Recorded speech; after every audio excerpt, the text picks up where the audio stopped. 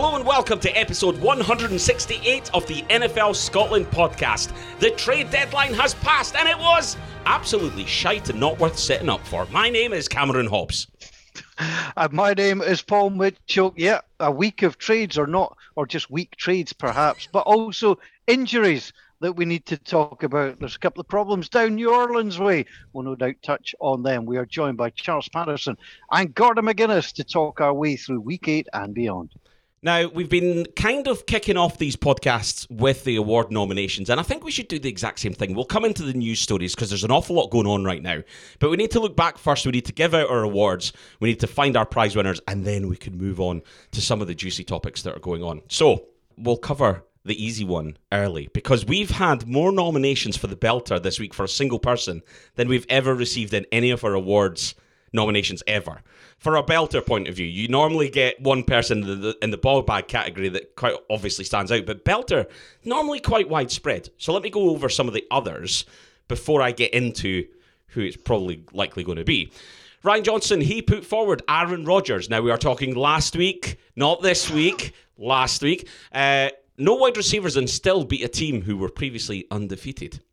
Do you know what, Charles? The last time we met, it was before the Packers played the Cardinals. You were worried. We didn't really think, I guess they've always got a chance, but we were questioning how difficult a night it might be. And in the end, you came away with a win.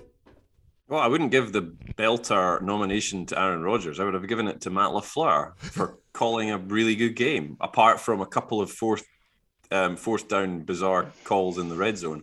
But they played a really solid, well-coached game and they ground the clock out. I wouldn't say that Rodgers was the reason necessarily that they won. I think it was a really good all-round team performance. It's not going to be the reason this week, is it? Well, yeah. We'll get on to that. We'll get into that, and I have my own thoughts on that. But I thought they showed how efficient they are on defense. They've got a good running game. Despite the fact that certain people on this podcast don't value running backs, they've got an excellent running game. Look, the bottom line is that they're a well-rounded team who've been in the NFC Championship game two years in a row. You would expect them to be doing quite well. And I just find it hilarious that everyone was blowing up after week 1 saying they were a shambles when they've won 6-7 on the spin. And we knew that they were a good team and they are proving to be a good team. But I wouldn't give it to Rodgers last week. I think he's been playing within himself for the past 4 or 5 weeks. And they're a more rounded team now than they have been in the last 2 or 3 seasons. There's no way it's wrong. Like, it is. I understand the issue he had with receivers this week, but like his average completion was like 5 yards. Yeah, exactly. That was the issue. Just throw it to Randall Cobb and Aaron Jones. I will point out, as much as I get slated for being a Packers hater, purely because I rag on like 2 of the decisions they made. I picked them to win last week, despite their lack of wide receivers. I had no faith that they were going to win. I genuinely didn't, because I thought that the Cardinals were too good. And actually, I think that the Cardinals maybe, again, I said this last week about Baltimore and Cincinnati. I think maybe the Cardinals have been slightly overhyped a bit.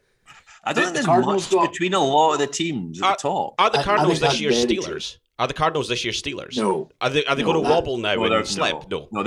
They have a quarterback that can run more than 3 yards, so they're definitely not. Throw more than 3 yards as well. Yeah, exactly. I think Murray didn't have a very good game and clearly wasn't fully fit by the end of the game, and it was a bizarre decision by AJ Green not to complete the play. So this is great though. So watching the game, anytime anything good happened for the Packers, there was like a loud cheer because there was a huge traveling Green Bay support. Apparently, the reason why AJ Green didn't turn around is because it was an audible that was called, and AJ Green didn't hear it because the Packers fans were loud in Arizona, which isn't a great thing to be. I think the Cardinals definitely were a little bit overrated because the Rams game and stuff earlier in the year and things like that. I think gave people a kind of higher opinion of them. I still think they're going to be a contender in the playoffs. My point isn't that they're rubbish because you trashed on the Steelers. I was kind of more meaning last year the Steelers kept winning. They kept winning. The Steelers second half of that, like the Cardinals have been really good. The Steelers last year were winning games against the Ravens' backup quarterback, who was actually the third-string quarterback. They were like struggling in game. They played like 4 or 5 backup quarterbacks last year, I'm sure, and struggled through it. They just weren't they weren't anywhere near as good as the records was. I don't think the Cardinals are quite as good as the record was, but I still would take them to beat last season's Steelers team 9 times out of 10. Okay.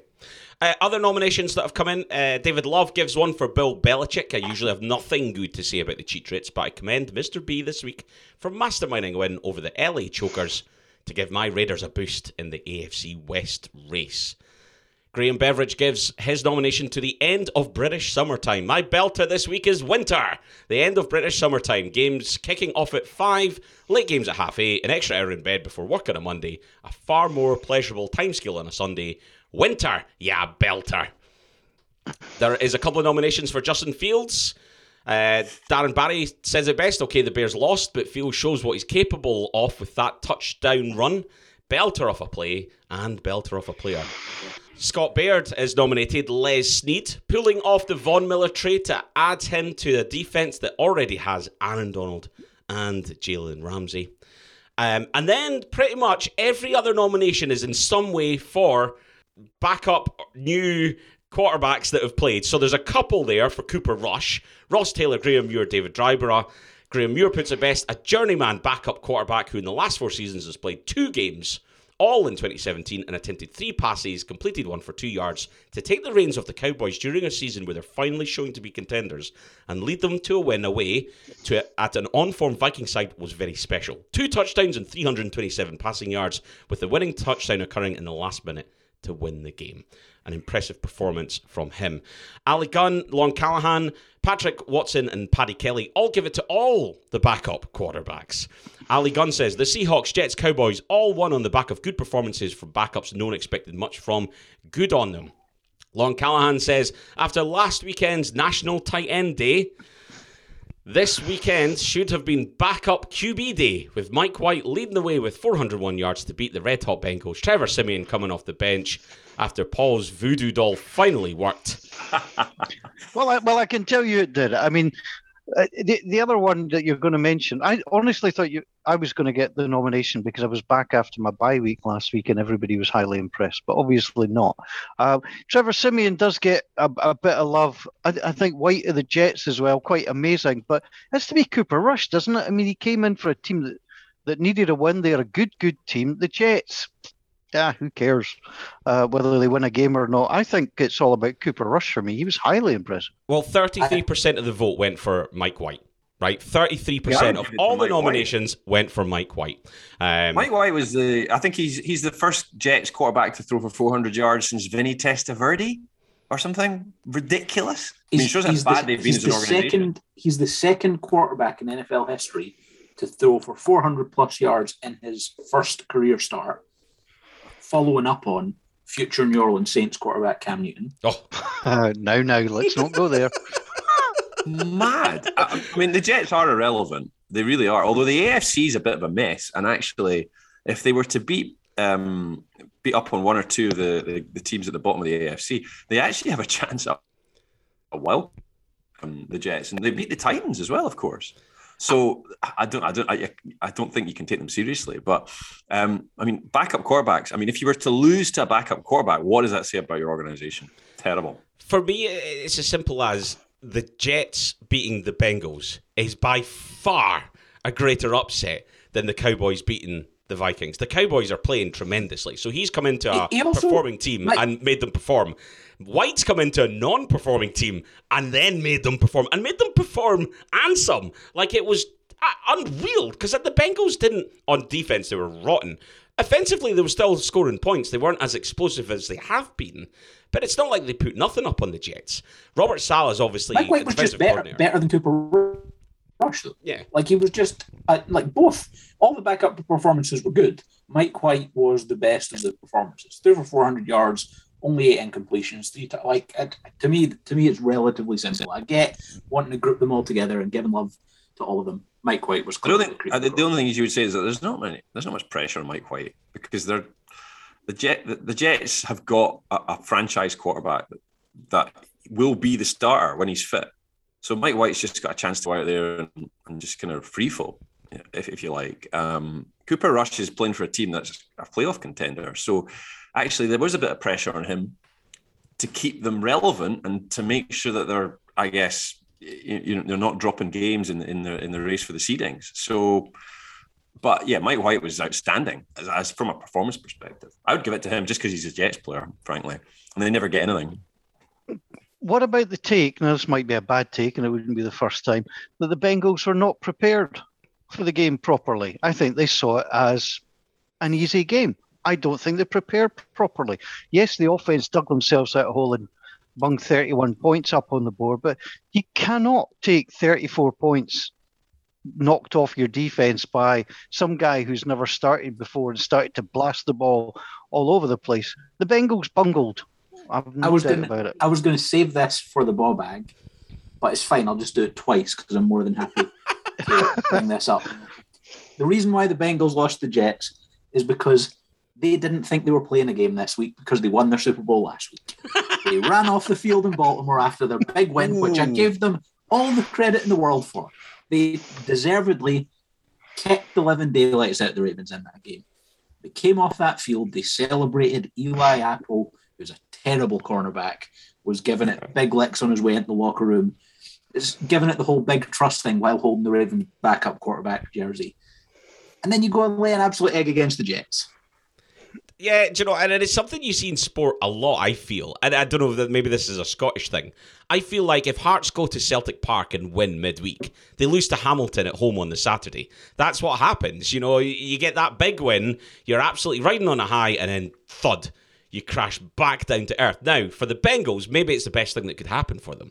Maybe it's that realization, the realism that actually, you know what, fine, you've just absolutely romped the Ravens, but you need to go and do that every single game. You're not going to get away with anything here because even the Jets can beat you. So it's a wake-up call, and it'll be interesting to see how they bounce back from that one. Fascinating, for sure. Okay, right. Do we have anyone other than Mike White? No, it's Mike White. Okay. Yeah. So let's raise our glasses then. Mike White, congratulations. You are the Loch Lomond Whiskey Belter of the Week. Straight into the ball bag conversation then, and there's quite a few different people being nominated for this one. So I'll pick some of my sort of favourites that come through this one. We've got Paddy Kelly with Analytics 4th Downs. This is one straight to your heart, Gordon. I know you'll appreciate this one. It's becoming pretty ridiculous now. Teams going for it inside their own 25 in an even early game. Fair enough late on and chasing points, but surely the shit cannot continue. Punters losing out on a lot of value. I don't know if he means punters or betting punters. I don't know if he's meaning like the chasing punters. Chasing points is not a thing. It's this buzz catchphrase that people have come up with now to go after that stuff. Look, it's not going for it on 4th and 7 is something that comes with a huge risk, and you'll see very few teams do that. When you're in your own half, admittedly, the Chargers doing it on their own 30-yard line and stuff like that is very bold and comes with a huge risk and reward. If you're near midfield and it's 4th and 1, if you punt the ball away, on average, you give up points by doing that. If you go for it, you've only got a yard to gain. 4th and 1 is a very makeable down. You will make it far more often than you don't make it. So it's not about this whole, analytics, this, that, and the next thing. It's just a simple thing of what gives you the better chance to win a game of football. And near midfield, if it's 4th and short, and I don't really like going for it on 4th and 3 or more. 4th and 2, I'm a little bit cautious. 4th and 1, as long as you're on your own 40-yard line or further, I would go for it every single time because you're giving up value punting the ball away. I think that the way teams are looking at this, though, has changed, though, in part because the majority of quarterbacks now are far more mobile than they were 20 years ago. And so it actually, and offensive schemes are more complex and more varied than they were 20 years ago. So there's far more opportunity and possibility to make that 4th down conversion. And ultimately, if you've got the offensive weapons and it's an offensive-driven league, there's just as much chance of a defensive penalty in that regard. And then you see some quarterbacks who are particularly talented calling the offsides and trying to get teams to jump. I don't buy that at all. I can totally see why teams are going for it. And even in certain situations when you're in your own half, absolutely. Okay, couple of other nominations. Stephen Bryson gives his to Baker Mayfield. tried to give it the big man after being tackled late out of bounds, only to see Landry cough up the ball on the next play. Unlucky loser. There's a whole bunch of nominations for Carson Wentz, Scott Baird, Sean Black, Stephen Boyd, David Dryborough, Darren Barry. I think David Dryborough says it best. 2 killer interceptions in the game, costing the Colts the win, and more than likely killing their hopes of winning the division. Although, with the Derrick Henry injury, maybe not. Jim Douglas gives it to the Denver Broncos offense. Every single person with the slightest involvement in their abysmal last possession. Matthew Thomas gives it to Derrick Henry's injury. Looks like he might be out for the season. I'm starting to feel like we're never going to see back-to-back 2K seasons. Then there's a couple of nominations from Scott Baird, Kenny Law for the Detroit Lions. Kenny Law says, just burn that organisation down to the ground. The people of Detroit deserves better than the years and years of abject mismanagement and failure. Oofed. It's not pulling any punches. There's one here, Ross Sterling for the Giants D-line. That offside on the Mahomes pick with 4 minutes left could have iced the game. Criminal to get caught offside. Patrick Watson gives one to Gordon McGuinness. After watching highlights of Chiefs vs Giants and seeing a touch pass to Tyreek Hill going for an easy 5-yard gain, Cameron's claim he could throw for a yard in the NFL is entirely justified. Bob-Ag McGuinness talking shite again, like when he claimed the Giants were a sleeper Super Bowl team. Okay, now in fairness, I thoroughly enjoyed reading that out. I'll absolutely take the ball bag for that. I'm 100% not taking it for you. You could not, in a live NFL game, Cameron, you could not complete a pop pass down to him. You've got to catch the snap. You've got to get the timing right. You couldn't do it. I'm sorry. I've got safe hands. I back you up on that, so I agree. Safe hands. Yeah, catching the snap's not an issue. Consider that done. The snap has been caught. No problem. Getting the projection behind the ball. Yeah, I can get it a yard. Right. So Phil Spears gives it to injuries. So many season-ending injuries in the space of a few hours. Absolutely worse was White's horse collar tackle on Winston, causing the classic pivot shift injury and an obvious ACL pop. Absolutely no need for that type of tackle. Absolute ball bag. Mike Harris gives one to Kirk Cousins. Pathetic play in primetime. Average yards to target 4.5. Probably a turning point in the Viking seasons for the worst. Sarah Ross gives hers to Kyler Murray and AJ Green. Obvious reasons, really. We talked about this earlier. Although every time I watch the throw to AJ that goes zipping past him, it does make me laugh. I have an irrational dislike of Aaron Rodgers, though, so it annoys me that the Packers won. Nomination for Mike Tomlin for obviously not calling the fake field goal, but going ahead with it when it was clearly not going to work, and subsequently getting Bo's concussed, which could have lost the game. Mike Zimmer gets a couple for his timeout issues. Graham Beveridge gives it to the New York Jets for costing him his coupon. And then there's a whole bunch that go to the officiating this week. Protecting Boswell, the Colts-Titans game was mad calls everywhere. Just felt like they were off in everything I saw. Even the commentators and analysts were struggling to work it out. Hate it when the refs play a part in the results. It feels like being robbed of the spectacle, win or lose, says Reese Nunes. There's a couple for Washington kicker Chris Blewett. Simon Webster says, Blewett has now attempted 5 field goals over the last 2 weeks. 3 of them have been deflected at the line, including 2 on Sunday. Honestly, you're given a golden opportunity to live your dream, and you just fluff it spectacularly. And then there's one for Roger Goodell from David Love. Too many reasons to mention, but this week his NFL had the Raiders on a bye for Halloween. What the hell? Clear conspiracies against the silver and black. It is their favourite time of year if you're a Raiders fan. So, well, it's not. The favourite time of year is clearly not January. Yeah.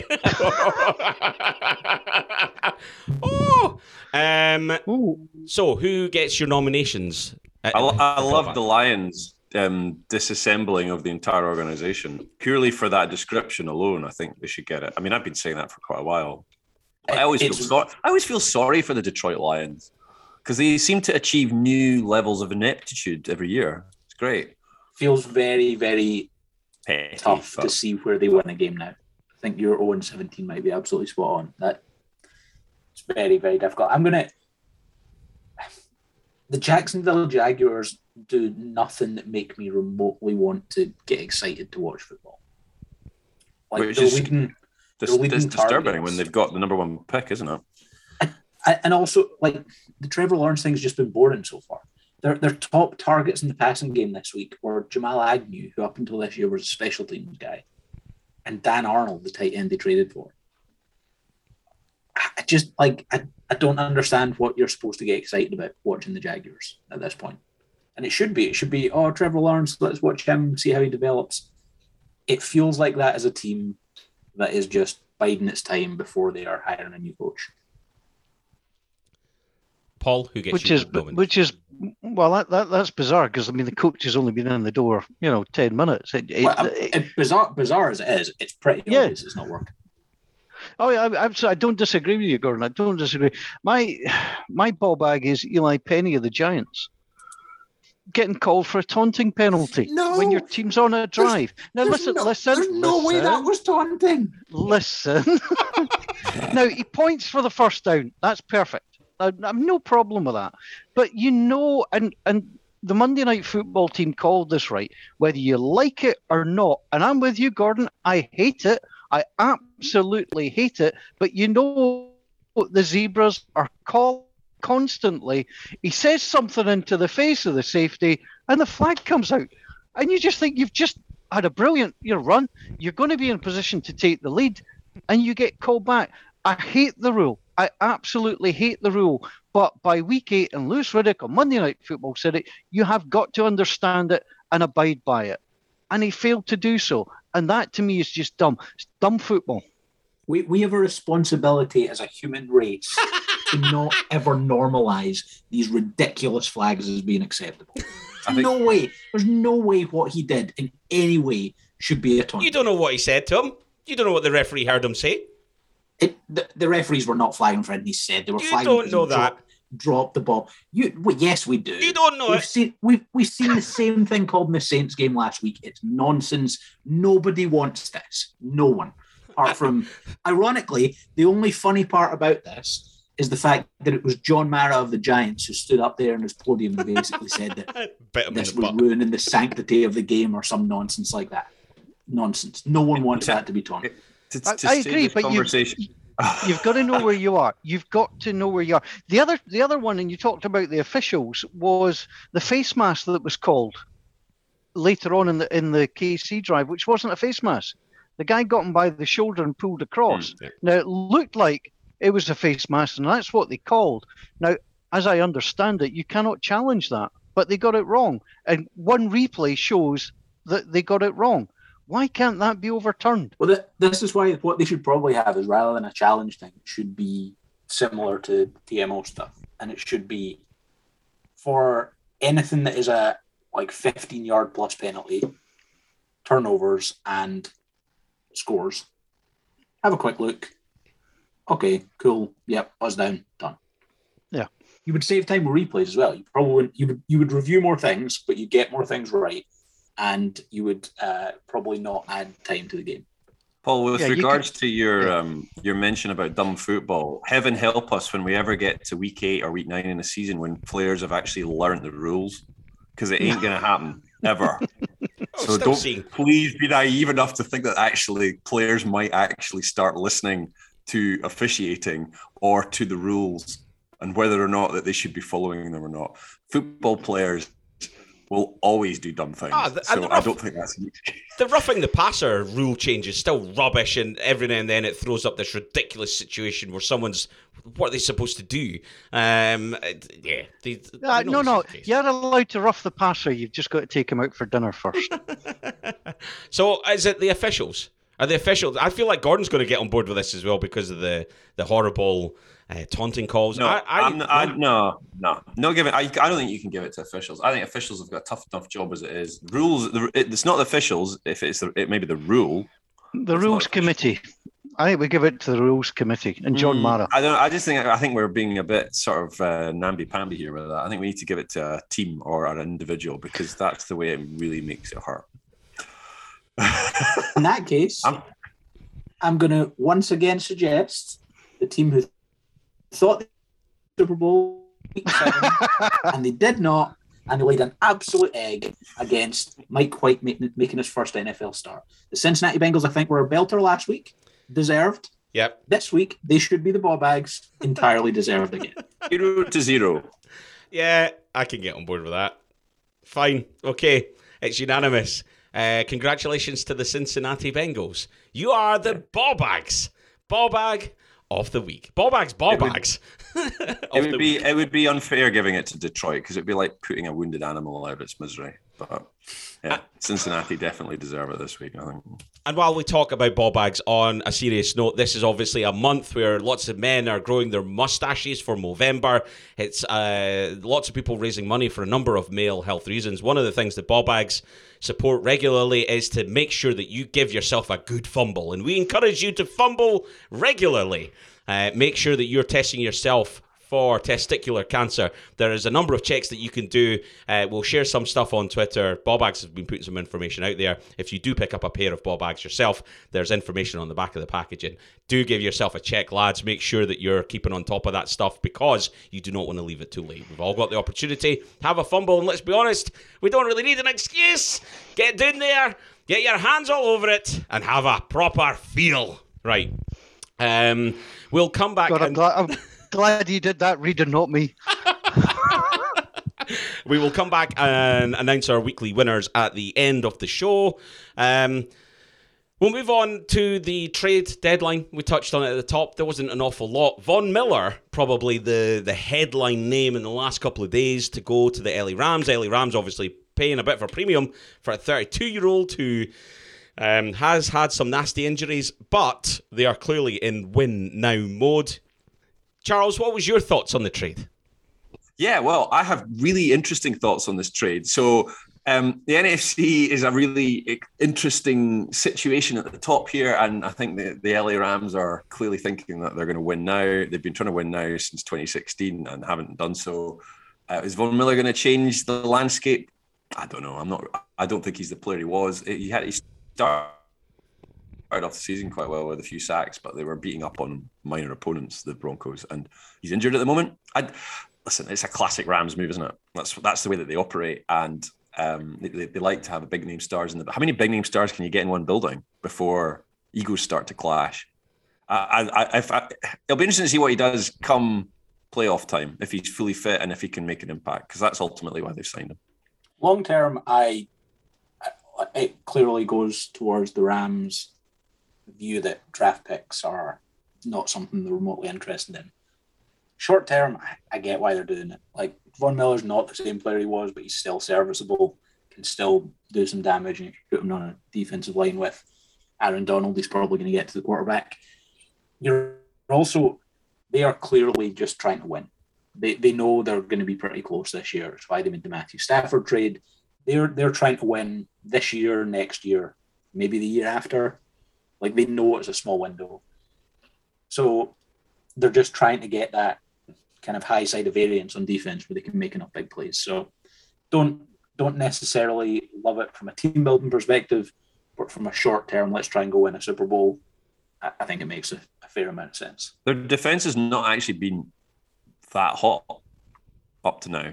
It's been decent, but it's not been, league leading, and their offense has actually been more impressive. So they clearly feel they need to upgrade a little bit. And he's a quality player. He's probably a Hall of Famer maybe when he retires, but is he fully fit? Is he still got the impact that he had 5-6 years ago? I think that the jury's out on that. It was interesting to see as well that, if we're talking about other trades, the Mark Ingram one to the Saints, definitely a need. Zach Ertz was obviously in this trade period. That was a fairly big one. Joe Flacco goes to the Jets, although they probably didn't need to even go and get him now that they found White. Stephon Gilmore, of course, ended up at the Panthers. But the other one that's quite interesting is the fact that Melvin Ingram has moved from the Steelers to the Chiefs. Now, Melvin Ingram is a very capable player. And again, the Chiefs are just all out of sorts this season. Could be an important pickup for them. And perhaps something that they could do to galvanise their season, Paul. Because it feels like at the moment the Chiefs are not in a good spot. Fine, they beat the Giants. But it was lacklustre and it wasn't convincing in the slightest.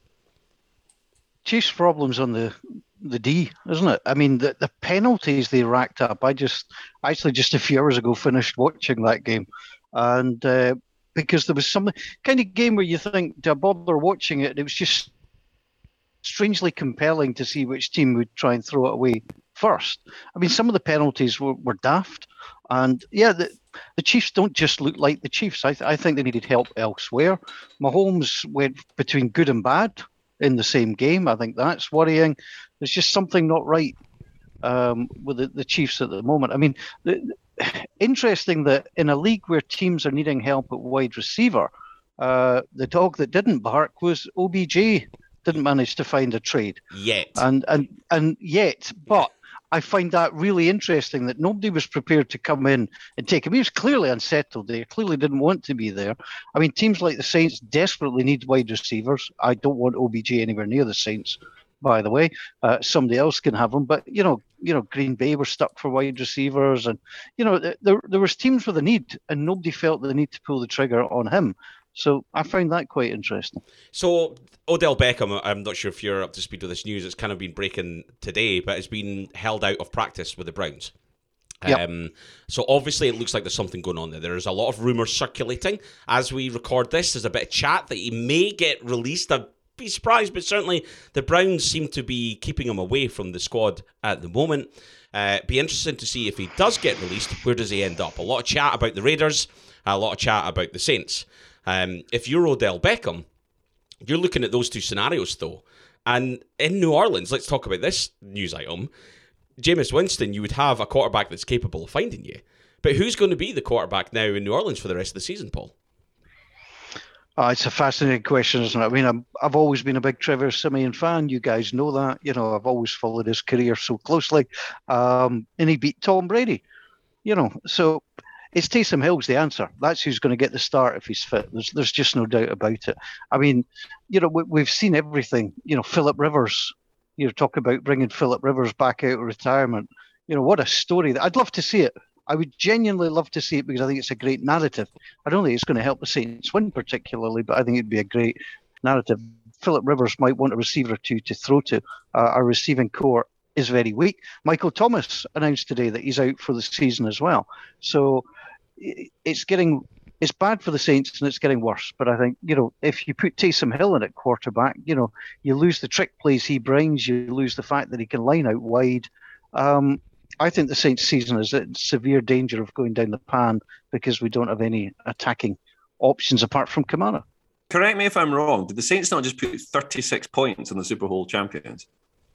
Yeah, but look at how that came. You know, there was a couple of interceptions there. Siemian threw reasonably well. Kamara's getting overworked. There's no doubt Kamara's getting overworked. And that can't be... I mean, they've brought in Ingram to help him, Charles. There's no doubt. But he is the focus. But I don't think, as a New Orleans Saints fan, I don't think much changes with Winston out. I don't think that much. Well, first of all, from your perspective, you should think that this is an upgrade because you've been banging on against him all season. But the bottom line is that they're a defense. They are a defense first team. Now you hate Winston. Winston's actually played all right, as we all know, even though you're in denial about it. Now that he's no longer playing, surely to goodness, they're actually going to increase their output on offense.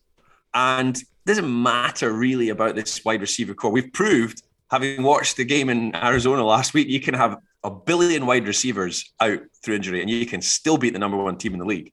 So I don't know. I think the Saints will be fine. I think they're going to make the playoffs. And then ultimately it's down to your best of luck, isn't it? No, I think Thomas is a bigger loss than Winston. You know, that's for me. As a Saints fan, I think if you have to play Taysom at quarterback, you're losing a whole bucket full of plays and options. So like any good sports fan, when it comes to your own team, you're very harsh and you're very down on them. You think the world's going to end. And that's basically how I'm thinking at the moment. But I don't want Odell Beckham Jr. It's a huge loss for the Saints that they won't be able to use Taysom Hill as the personal punt protector while he's the starting quarterback. No. Let's not go there. I think the Odell Beckham situation is fascinating.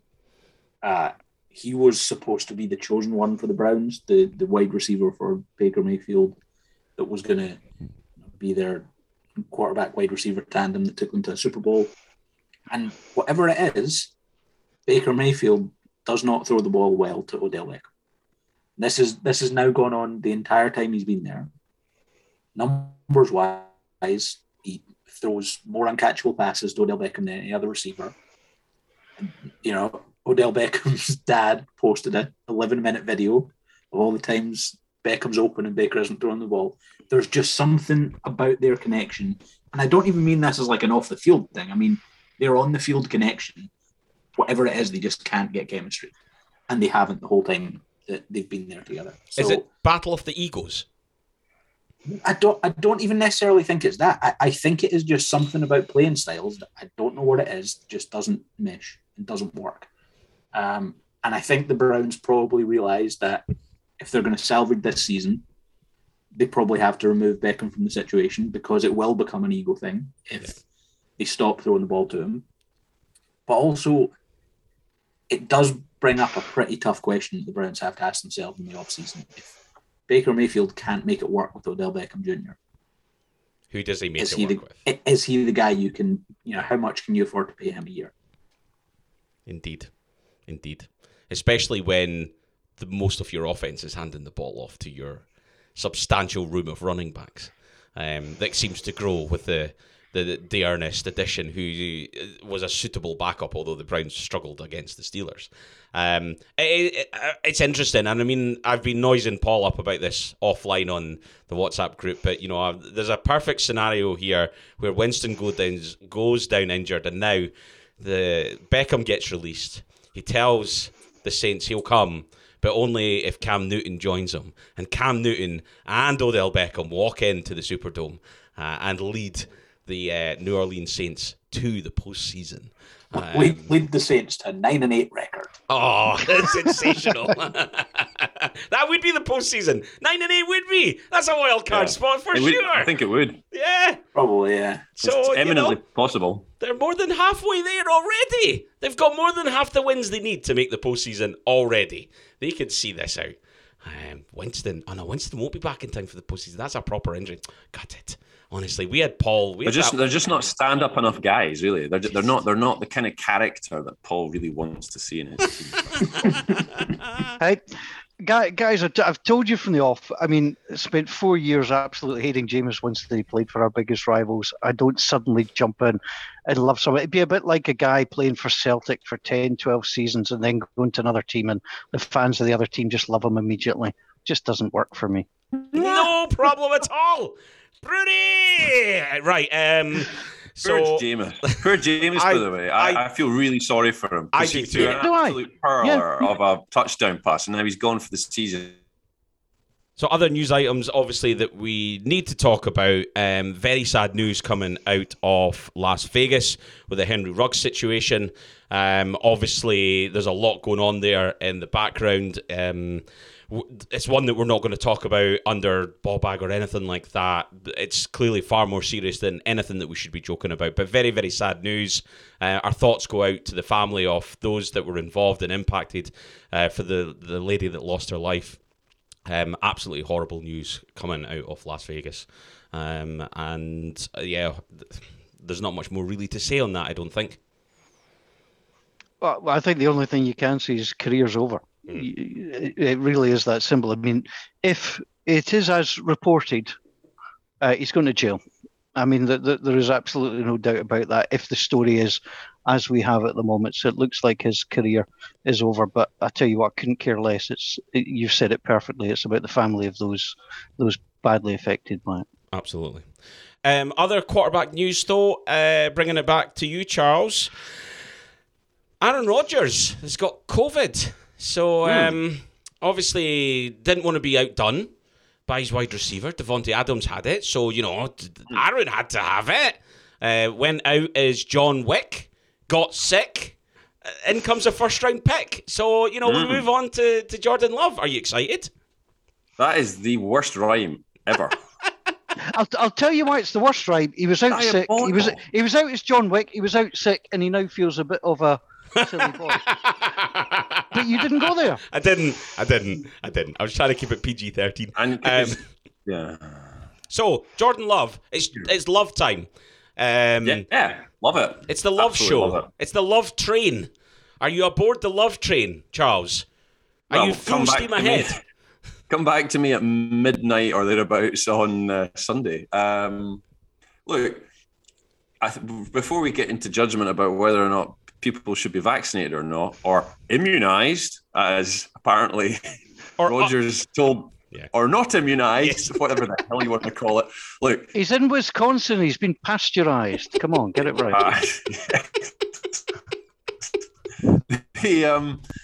Look, I'm actually really looking forward to seeing Jordan Love. We've been banging on this podcast for about 18 months about whether Jordan Love was a good pick for the Green Bay Packers or not. And my view, as I've said before, is that the jury's out until we see him in the flesh. Now we get the chance to see him. He's not going to be going up against the most fearsome defense in the NFL, in the Kansas City Chiefs, but he might end up being in a shootout.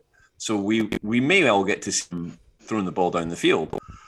From the point of view of that, actually, that's quite a good thing, I think, for Green Bay fans, because actually we'll be able to get a gauge of whether or not there's a future there, albeit it's going to be one game, and maybe 2 games. Who knows what happens with Rodgers the following week? And they're at home to Seattle a week on Sunday, so that's not the worst draw in the world either. In terms of Rodgers, and he's not being vaccinated, that is his prerogative. I think 4 of us on here have agreed that you should be getting vaccinated, and he's not got vaccinated. If that's fine. If he wants to do that, I'm not going to judge him on it. He doesn't, in my view, call it. Is it ball bag behavior to claim homeopathy or whatever the hell he was saying to try and get some kind of validation of his certificate? Absolutely, it's total nonsense. But there are many more players in the NFL who are not vaccinated. The problem is Rodgers is in all of your heads, and that's why you're going on about it on the WhatsApp group. You're going about it week after week. This is ball bag behavior. Lamar Jackson, NFL quarterback, wasn't vaccinated, was torn to shreds over it. Kirk Cousins, NFL quarterback, wasn't vaccinated, don't know if he is now, was torn to shreds over it. If you're an NFL starting quarterback, you put yourself at risk for missing games by not being vaccinated. It is absolutely his choice what he wants to do. Yep. However, the reason it's not us going on about it, it's all over the media today, is because he is a starting NFL quarterback, of which there are 32 of those jobs available in the world. And this season, he knew the rules, and that was one of the risks. Now, Rodgers would have probably missed the game anyway, because if he's got COVID, I don't think he would have been back in time. Yeah, you need the 2. Yeah. So that's fine. At the end of the day, that's right. But what I will say for the Packers is that at what are they, 7-1? 7-1. And in the NFC North, they're fine. They're going to win the NFC North. Yeah. They've got 2 weeks of house money here. So actually, Charles' point about getting them being able to see what Jordan Love is, what he can do in a full start, probably is a benefit for them. Now, it helps shape their decision next year, which I still don't think they'll make next year, but it helps shape the decision that they probably won't.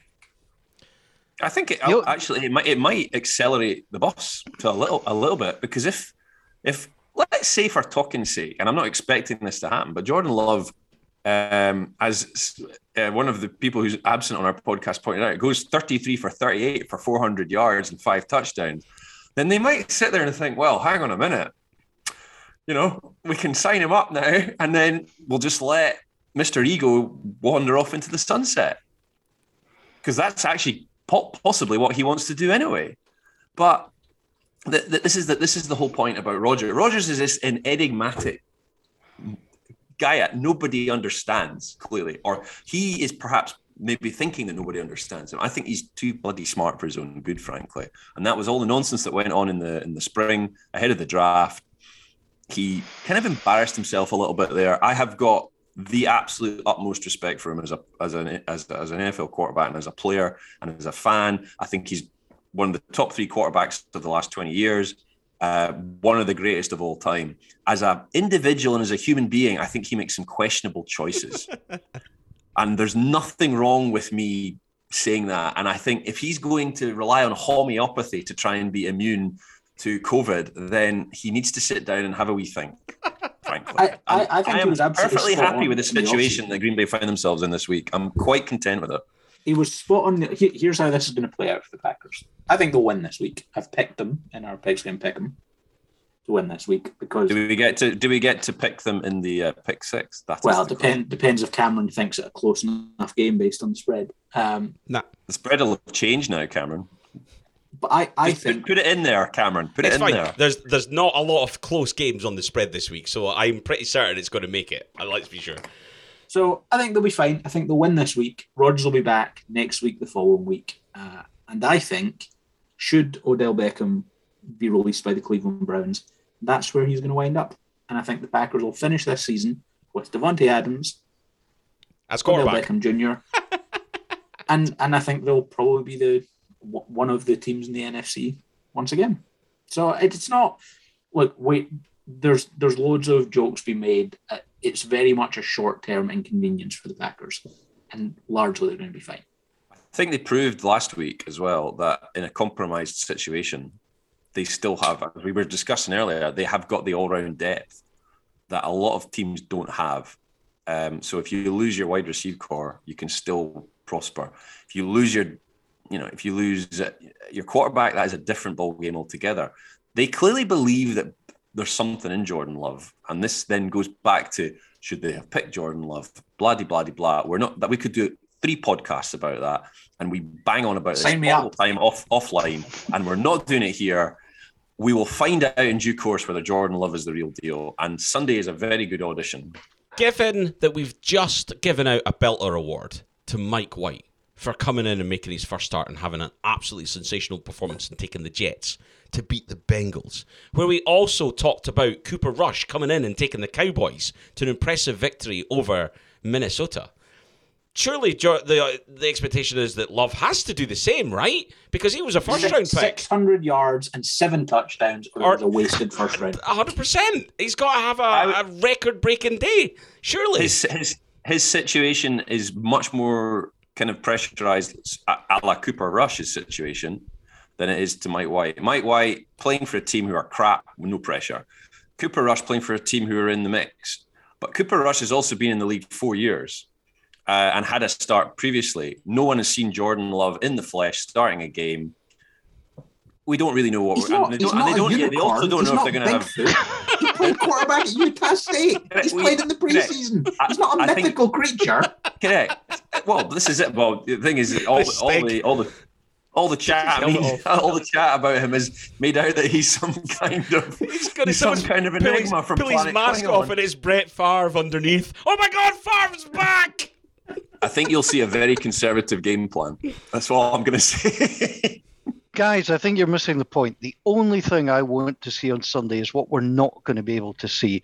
And that would be if, I don't know whether it's Fox that have got the game, have a camera in Aaron Rodgers' man cave, and that's all you watch, is you watch Aaron Rodgers watching Jordan Love play. Watch Aaron Rodgers, watch him call some fake huddles, watch him do some warm-ups. Yeah, do a few sprints in the living room, and then just watch every reaction if Jordan Love decides to torch the Kansas City Chiefs. Wouldn't that just be beautiful to see? But sadly not. We don't think we've got the Rodgers cam. No, we do not. Okay, any other news items before we move on to giving away our awards for the week? Anyone else got anything else to raise? Don't think so. Fine. No. It's been a tough week. It's been an eventful week, that's for sure. So one thing officially is Saquon Barkley and Xavier McKinney have both been placed on the COVID-19 list by the Giants, according to Ian Rappaport. So ball bags, both of them. Ball bags. Just Terrible. when Barkley was coming back, that's what happens there, eh? Isaac Yaidom as well, a cornerback for the Packers, is also on the COVID-19 list. So that could be through the quarterback room and the cornerback. It's rattling through that facility, isn't it? Can someone possibly go into the archives and just find all the descriptions that a certain Mr. Patterson used to describe the Baltimore Ravens last year when they were having a COVID outbreak? Feels like the Packers are kind of verging on that. I don't think I ever dissed them for having COVID issues. I've always dissed them for being inept at passing the ball. I'm quite happy to admit that. They're actually improving on that this year.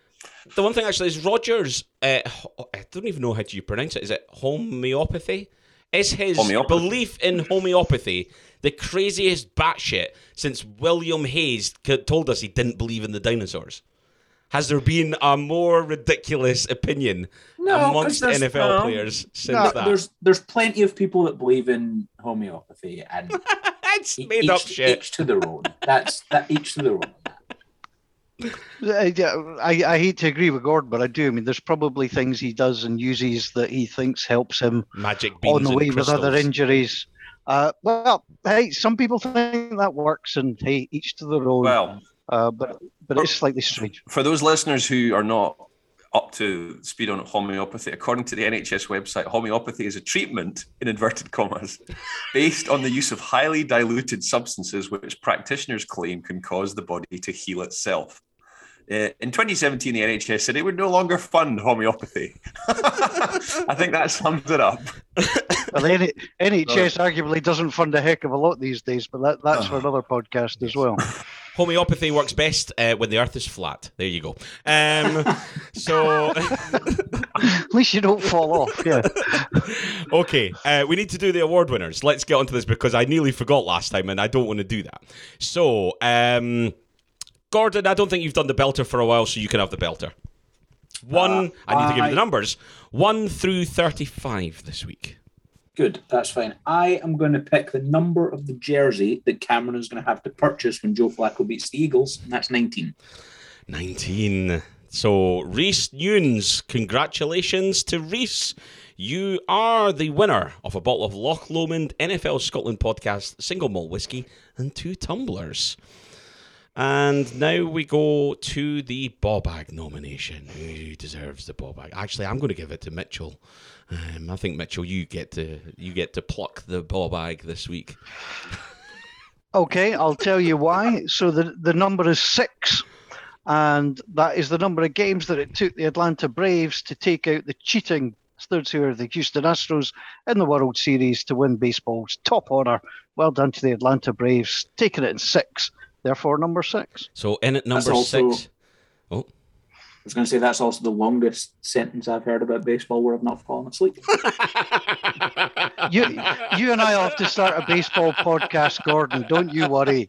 In fact, I mean, I was actually listening to the World Series last night because I couldn't sleep, and the announcer got to stand outside the dressing room of the Atlanta Braves, and he was greeting all of the players as they came in with champagne and stuff like that. It was utterly compelling radio, and unbelievably, nobody swore. I mean, just incredible life. Yeah, but you would expect somebody who's just won the World Series to perhaps be a little bit more excitable, but they actually were all very, very gentlemanly about it. It was great radio. Well, the winner, number 6 this week, pair of ball bags for a ball bag himself. Congratulations to Lauren Callahan. So he is a Cowboys fan. Oh, no. Brilliant. We also need to give a quick update on the Bonnie Sauce pick, King or Queen of Scotland 2021. Just loading it up at the moment. Remember to make your picks. Carries all season long. Thank you to the great people at Bonnie Sauce Company for getting involved with this. But so we've got 3 people in tied first. We've got Mark Bavaro's Disco Pants. We've got Dumfries Demons, and we've got Jerry Bowlers. Jerry Bowlers, who was the second ever pick king. So return to form for them. Then in equal 4th, we've got 3 people. We've got Doers Picks, we've got David Pearson, and we've got Juju's Dance Studio. 2 people in tied 7th, we've got P&B Spain and Madman. And then there's 3 people in tied 9th, it's Field of Dreams, Jake Funk's Soul Brother, and myself. I've fallen back a little. There we go. But still, get the Cameron Not hanging in there. Still there. So we'll always mention who's in the top 10, no matter who it is. Who's winning the pundits pick'em? So the pundits pick'em. Well, it was you, but maybe not now. Yes, it was. was. Me? Sorry, was it really? It was. What a surprise. But not anymore. It was, but no, I had a bad week. That's also me. I'm winning that as well. So I wasn't going to bring it up. Talked about last week's I wasn't going to bring it up. I wasn't going to bring it up. Just saying. Well, I think we should, because one of us has, we think, set a new record. Only 8 weeks into the season. Yes, and it's an impressive one in itself. Tell us what you've achieved, Gordon. I believe I am the first person in our group to go 0-6 twice in a season. And there's every chance I could make it 4 by the end of the year. So 8 weeks in, and you've done it twice. So 25% of the time, you go 0-6. And yet, am I in last place? No. Yeah, that goes to Ian Stephen. All or nothing is your trademark. Yes. Well, anyway, that is a full-time whistle for episode 168. Thank you for taking the time to listen to this and every single episode of the NFL Scotland podcast. Please continue to share your thoughts on this and every episode on social media at Scotland NFL on Twitter and NFL Scotland on Facebook. Our thanks to Charles, to Gordon for joining us, to Cameron as well. We hope you've enjoyed the podcast. In the week ahead, it's all about the love, baby. We'll see how he gets on, and we'll be talking about it on here next week. Thanks for listening. Bye for now. You got the love, you got the love, you got the love. You got the love, you got the love, you got the love. Gordon, what were your thoughts on this trade? I'm not going to lie, I completely zoned out there. So what trade are you talking about? It's all right. I'll give you my opinion on it. Give me a second, because I'm going to edit out Gordon saying that he zoned out. No, I think you keep it in, frankly, because he clearly was doing something far more exciting.